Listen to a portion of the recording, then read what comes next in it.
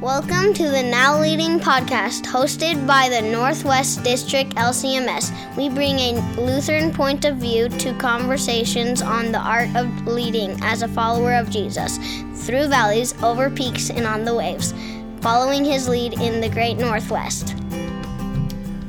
Welcome to the Now Leading podcast. This is Dust Kunkel, and I'm sitting here with President Paul Linneman, and we're just going to talk a little bit about Concordia University Portland and some plans that we have for the Northwest District Convention this year, Paul. Well, obviously this is a hard issue. It's a challenging issue for us. I will never forget February 2020 when the decision was made to close the university. It's a very painful time. Yeah. And very difficult. It happened so quickly that I think it caught everybody off guard. Yes. And the pandemic that followed right on the heels of that kept us separate. Yes. And unable to really draw together around what this means and our perspectives on it. So we want to take the opportunity this summer to give people the chance to weigh in and to care for each other as we remember the blessing Concordia is. It's so important to celebrate what kind of a blessing the institution was in the lives of so many people, right? Your life and my life included. Absolutely, absolutely. I remember first time I stepped on campus, I was 16 years old. I had 2 years of high school there. And after a brief excursus to Concordia, Chicago, I came back in January of my freshman year to play baseball and to be a part of the campus, and just never went back. Yeah. Let me ask you, did you ever hit a ball so far that you hit the Fab building with the ball? All the time. All the time. That wasn't a challenge. My biggest heartburn was that we didn't have a home run fence. And so a few times I hit a deep ball to center field. I had to try to run it out around the bases.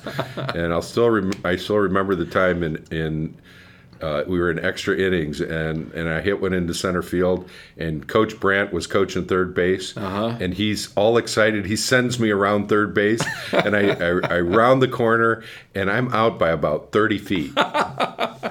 There was just no way. It was not going to happen. It was not going to happen. You saw it happening in front of you. I could, yep. My life kind of passed before my eyes there, yep. There's no sliding into home. No, you try to knock the ball out of the catcher's hand, and it's not goodness. My mom happened to be there that day, and she was really worried. Oh, yeah. See, that's just one story of the many stories in your own life of how the university affected you and influenced you as a person and as a leader. Absolutely. Yeah. Absolutely. Yeah.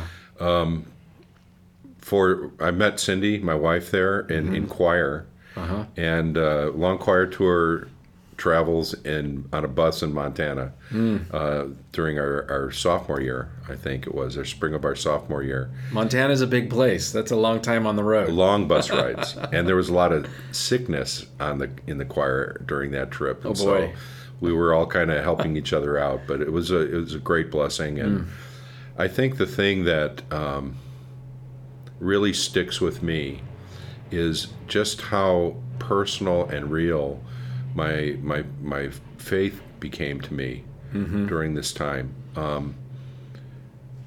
Trial has a way of getting your attention. It does. And the move that my family made to Oregon in 1974, where I'm basically leaving behind my life and all of my friends in the middle of my high school years, it was kind of traumatic for me. And I met people who were my classmates, people who became my friends, who were really good to me, probably more eager to help me than I was able to receive at the time. Yeah. And then the discipline of regular chapel and being a part of the spiritual life of the campus and getting to know my professors and teachers who ultimately in about 7 years after I graduated, they became my colleagues, which was a real challenging thing. I had 5 years of serving on the campus. Yeah. Just cemented a lot of those relationships and just helped me recognize God's fingerprint on my life. Yeah. And Concordia was a place. Yeah. I can see it in your face and hear it in your voice, Paul. It's very meaningful to you in so many ways. It's tragic that we no longer have the opportunity to speak into the lives of young people, people of all ages at this point, with the gospel. Yeah. That to me is the greatest loss. It's not just what I've lost personally, but the fact that we no longer have a way to connect with people who we might never connect with now. Right. You know? It was a footprint in a way for connecting with all sorts of folks from all over the Northwest and beyond who would come to school there. Yeah. And the opportunity to walk with them and learn from them too, and to care for them. Absolutely. That's my story. I went to Concordia as well, and I met my wife there too. And I remember sitting in all of the education classes we had together as we were being trained to be Lutheran school teachers at the time, and the impact that each of those different instructors and professors had on our lives in such meaningful ways. I remember all the students that I learned to lead with, because we were starting new things back then. There were, if there was something you wanted to happen, chances were that you had to make it happen. Then the beautiful thing was that we learned to lead at a really young age, and that has stuck with me the rest of my life, Paul. And I'm so thankful for that blessing. You and I are sitting here thinking about the blessings and how Concordia University Portland affected us and influenced us, and we want to do something like that at the district convention. Right. That is going to be a part of our Friday evening. Yeah. What we're intending to do is give people who have something to share about their experience with Concordia the chance to do that. Yes. We're not going to have an open mic. That would just be too unwieldy. Yeah. And it would be hard to give everybody an opportunity. We would be here for a few days. We would. And you know, there's a point where it becomes less of a blessing. Right. So what we want to do is give people out in the field the opportunity to share thoughts with us about the blessing that Concordia was to them. Yeah. And to provide us with an audio recording that we can then edit and take excerpts from a lot of different people and put them into a audio visual collage. So that on that evening, Friday evening at the convention, we'll have an opportunity to hear and to see from a variety of voices that we'll have put together ahead of time for that event. Right. Yeah. So if you're listening to this, as you're listening to this, we would encourage you, if you've got a connection to Concordia University, to consider recording a memory of how it was a blessing to you or influenced you in a positive, powerful way. And we'll be collecting those. You can look for more information from us in just a few weeks on how we'll be collecting that from all of you out in the field. And we look forward to that moment when we can truly celebrate the influence of this institution in our lives and the people who are in that institution who influenced us. Yeah. And I want to encourage you to spread the word that this is going to happen. We'll probably use the Goodbye Concordia reunion page on Facebook as a way to advertise how we're going to do this too. Yeah. So we'll look for a lot of different ways to spread the word. One thing I do want to share with you that I think is a blessing. You probably have heard that the campus is being sold as we speak, and that probably by the time of the convention the deal might have closed by then. But LCEF graciously allowed the district to receive the chancel art from the chapel.